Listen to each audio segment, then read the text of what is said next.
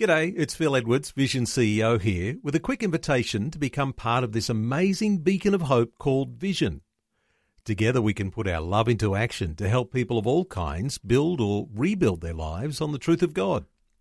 Please consider the part you can play during our upcoming Visionathon appeal, remembering that it's your support that makes Vision possible, including this podcast. Audio on demand from Vision Christian Media. You know what they say, if all else fails, pray. And frankly, that's how many people treat prayer. And yes, God will show up in a crisis.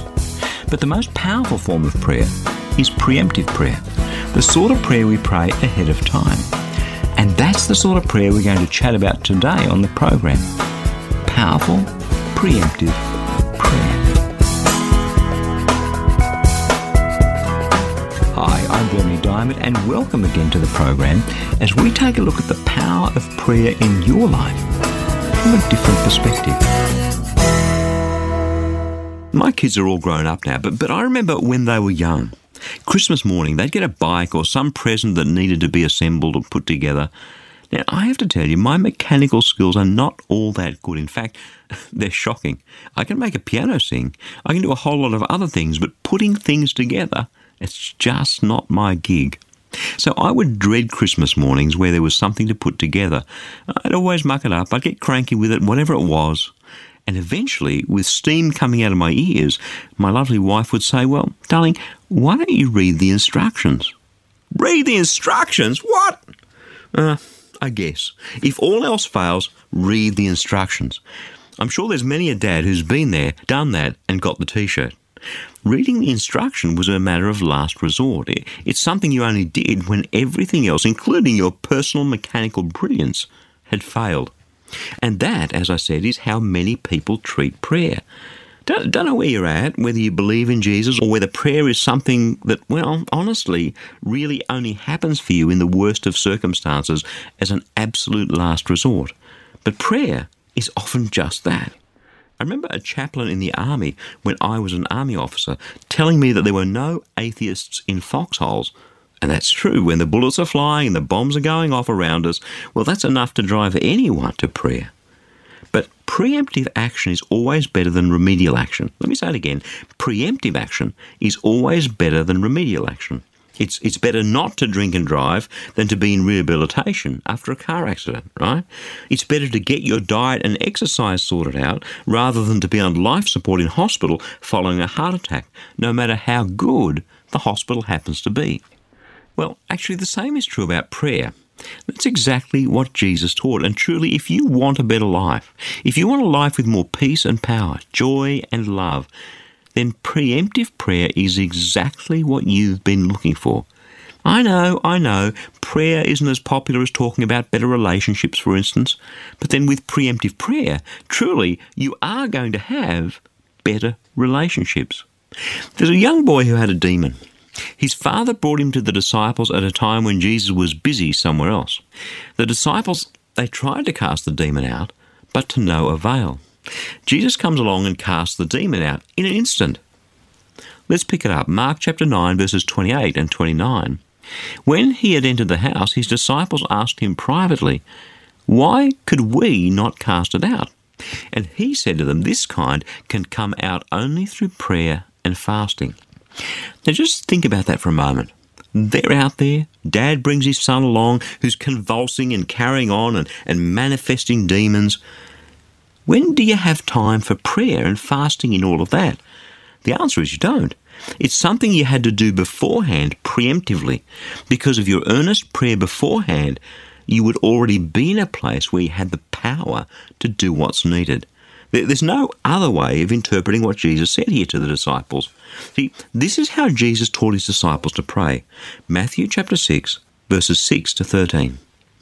And whenever you pray, don't be like the hypocrites. See, they love to stand and pray in the synagogues and at the street corners so that they may be seen by others. But truly I tell you, they have received their reward.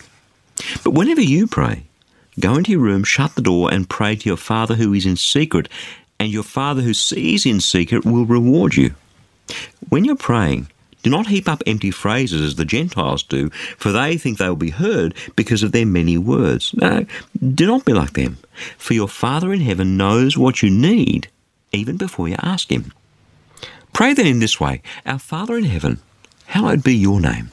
Your kingdom come. Your will be done on earth as it is in heaven. And give us this day our daily bread. Forgive us our debts as we also have forgiven our debtors. And do not bring us into the time of trial, but rescue us from the evil one. Unfortunately, we don't have the time to go through that in detail. In fact, I've written a whole book called Unlocking the Power of Prayer, just about this one prayer. But see how it's a prayer of humility, a prayer about God's name being lifted up, his kingdom coming, his will being done, and just one request for ourselves: enough food to eat for today.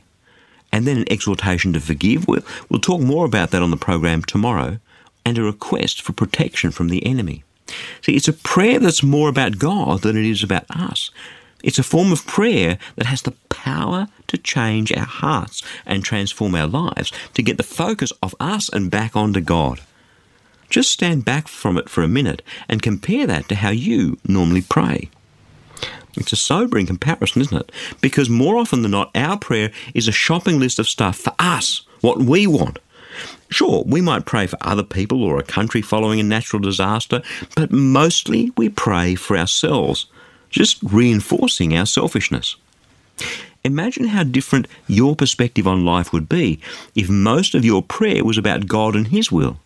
Imagine how different your life would be if most of your prayer was about God and his will.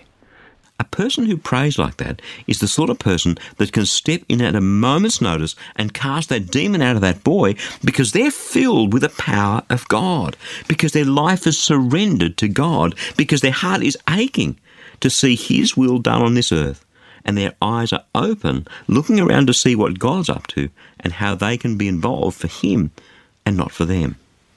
Do you see? Do you see how incredibly different your life could be? I know just how difficult it is to find time to pray like that. Believe you me, I know. I have just as many distractions in my life as you have in yours, and probably then some. One of the greatest distractions that can keep me from praying is the ministry I'm involved in, and that may sound a little bit odd, a little bit surprising, but it's true. I can work so hard for God that I forget to be with God, and the power that comes from Christ-like, Christ-taught prayer drains out of me, and before I know it, I'm going it alone, and then I wonder why I'm so tired. Duh. Notice what Jesus said about prayer. Get away on your own. Get into your room, shut the door, be with your Father in secret, shut off all your electronic gadgets, disconnect from social media and from email, and get alone with God. And then call his will down upon this earth and down upon your life, and just see what God will do. And when you walk into a tough ministry situation, as those disciples did, you'll already have the power. You'll already have the wisdom. You'll already have the spiritual discernment. You'll already have everything you need to serve God in that place, because you called it down and he poured it out through your prayer ahead of time. You want answers? You want power? You want God to solve some of the problems in your life? Do you want healing? Do you want someone who needs Jesus to find Jesus? The single most powerful thing that you can ever do is to pray as Jesus taught. Yes, miraculous healings are nice. Sure they are. But there's way, way more healing in daily, open, heartfelt prayer than you'll ever find out there. That there are more miracles wrought in that prayer room than you'll ever see performed out there. And there were you and I, thinking that prayer was a thing of last resort. Really?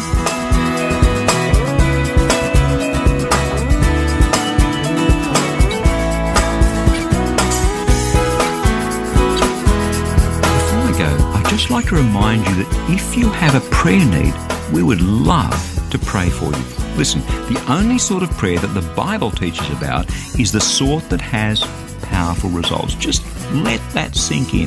The only sort of prayer that the Bible teaches about is the sort that has powerful results. So if you'd like us to pray with you, in fact, if you'd like our whole prayer community to pray with you, stop by online at powerfulprayer.org to share your prayer request.